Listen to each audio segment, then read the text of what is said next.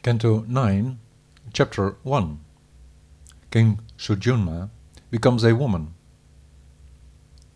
The king said, I have listened to your descriptions of all the periods of the Manus and the wonderful actions performed by the Lord of unlimited potency during those periods.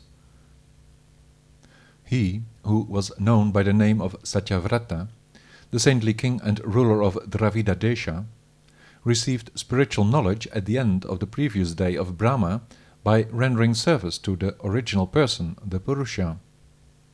I heard from you how he, as a son of Vivasvan, the sun god, thus became the Manu. You have spoken about his many sons, the kings headed by Ikshvaku. O Brahmin, please describe to us, always eager to listen to your stories, the dynasties of those kings and what characterized them, O greatly fortunate one. Please tell us about all those pious and celebrated souls who were there before us, who will be there after us, and who live at present with us. Sri Sutta said, after Parikshit, thus in the assembly of the Brahmin followers, had requested this, the powerful Shuka, the one most learned in the Dharma, gave a reply. Sri Shuka said, O subduer of the enemies, now hear from me the most important about the dynasty of Manu, because not even 100 years would be enough to do this extensively. When the Super Soul, who is the original transcendental person of all higher and lower forms of life, found himself at the end of the Kalpa, outside of him nothing of this universe or anything else existed. From his navel a golden lotus originated, upon which, O king, the self-born one with his 4 heads appeared, Lord Brahma. Marichi appeared from Brahma's mind, and Kashyapa was there from him. He, in his turn, begot in Aditi, the daughter of Daksha, a son, Vivasvan. Vivasvan begot in Samgnya Manu Shradadeva, who, with his wife Shraddha, from his sense control fathered 10 sons, whom he gave the names Ikshvaku, Nriga, Sharyati, Dishta, Drishta, Karushaka, Narishanta, Prishadra, Nabaga, and the mighty Gavi. He, the Manu, at first had no sons, but the great personality, the powerful Vashishta, performed a sacrifice for the demigods Mitra and Varuna that would bring him sons. But Shraddha, Manu's wife, who, as prescribed, observed a Payovrata vow of drinking only, approached with obeisances the performing priest during the sacrifice and begged him for a daughter. The Ritvik in charge, the Advaryu, told the priest performing the oblations, the Hota, to engage with this in mind, whereupon the Brahmin took the ghee and recited the mantra Vashat unto the living being. With that transgression of the performing priest, a daughter was born named Ila, the libation. When Manu saw her, he most dissatisfied said to his guru, O my lord, what is this? As a result of the actions of you transcendentalists, there is, alas, this painful deviation. This rebellion against the absolute truth never should have happened.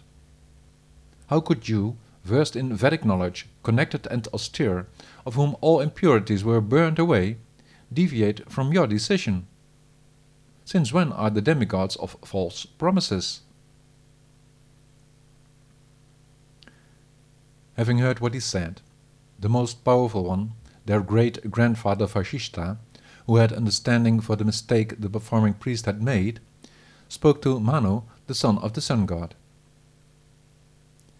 This unexpected result was the consequence of the wrong action of your priest. However, I will employ my power to give you a nice son. With that decision, O king, the renowned powerful master Vashishta offered prayers to the original person with the wish that Ila turned into a man. Pleased by him, the Supreme Controller Hari granted the desired benediction so that Ila became a nice man who was called Sudyumna. One day, Sudyumna was on a hunting trip in the forest, O king, being accompanied by a couple of associates. While riding a horse from Sindhupradesha, he went north in pursuit of the game. For the occasion, the hero was equipped with a beautiful bow with very special arrows and an armor. At the foot of Mount Meru, he happened to enter the Sukumara forest, where the mighty Lord Shiva is enjoying life with his wife Uma. Having entered there, O ruler of men, Sudyumna, the pre-eminent hero, saw himself changed into a woman and his horse into a mare. All his companions were also changed into the opposite sex, and seeing each other like this, they got very depressed. The Honorable King Parikshit said, "How can that realm have this quality? How came this about, O mighty one? We would very much like to hear you deliberate about this." Sri Shuka answered, "Saints who fixed in their vows dispelled the darkness in every direction once came there to see the Lord of the mountain, Shiva. Ambika, Durga, who sat naked on her husband's lap, was most ashamed when she saw them. She quickly got up and covered her breasts. The saints, seeing the two enjoying sexual intercourse, desisted from proceeding further and departed immediately for the ashrama of Nara Narayana.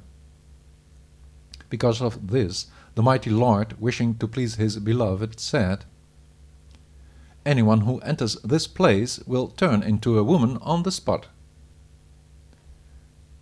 Males in particular, since then, do not enter that forest, whereabout she, Sudyumna, in the company of her associates, thereafter wandered from stretch to stretch.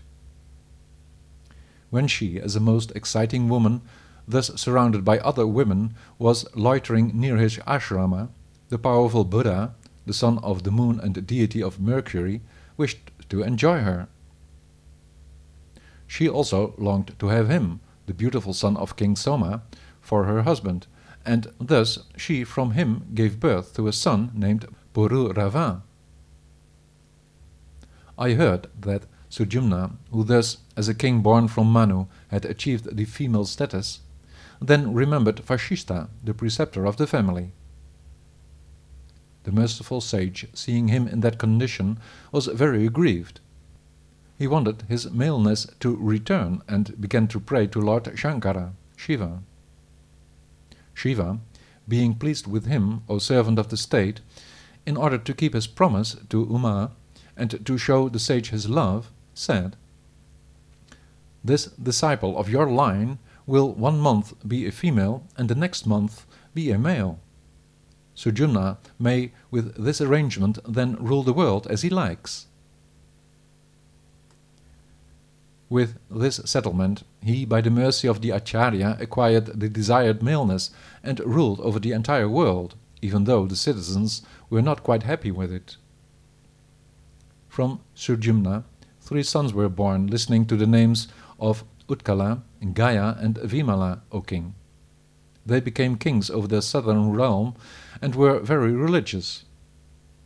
Thereafter, when the time was ripe, the master of the kingdom, who was so mighty, handed the world over to his son Pururava and left for the forest.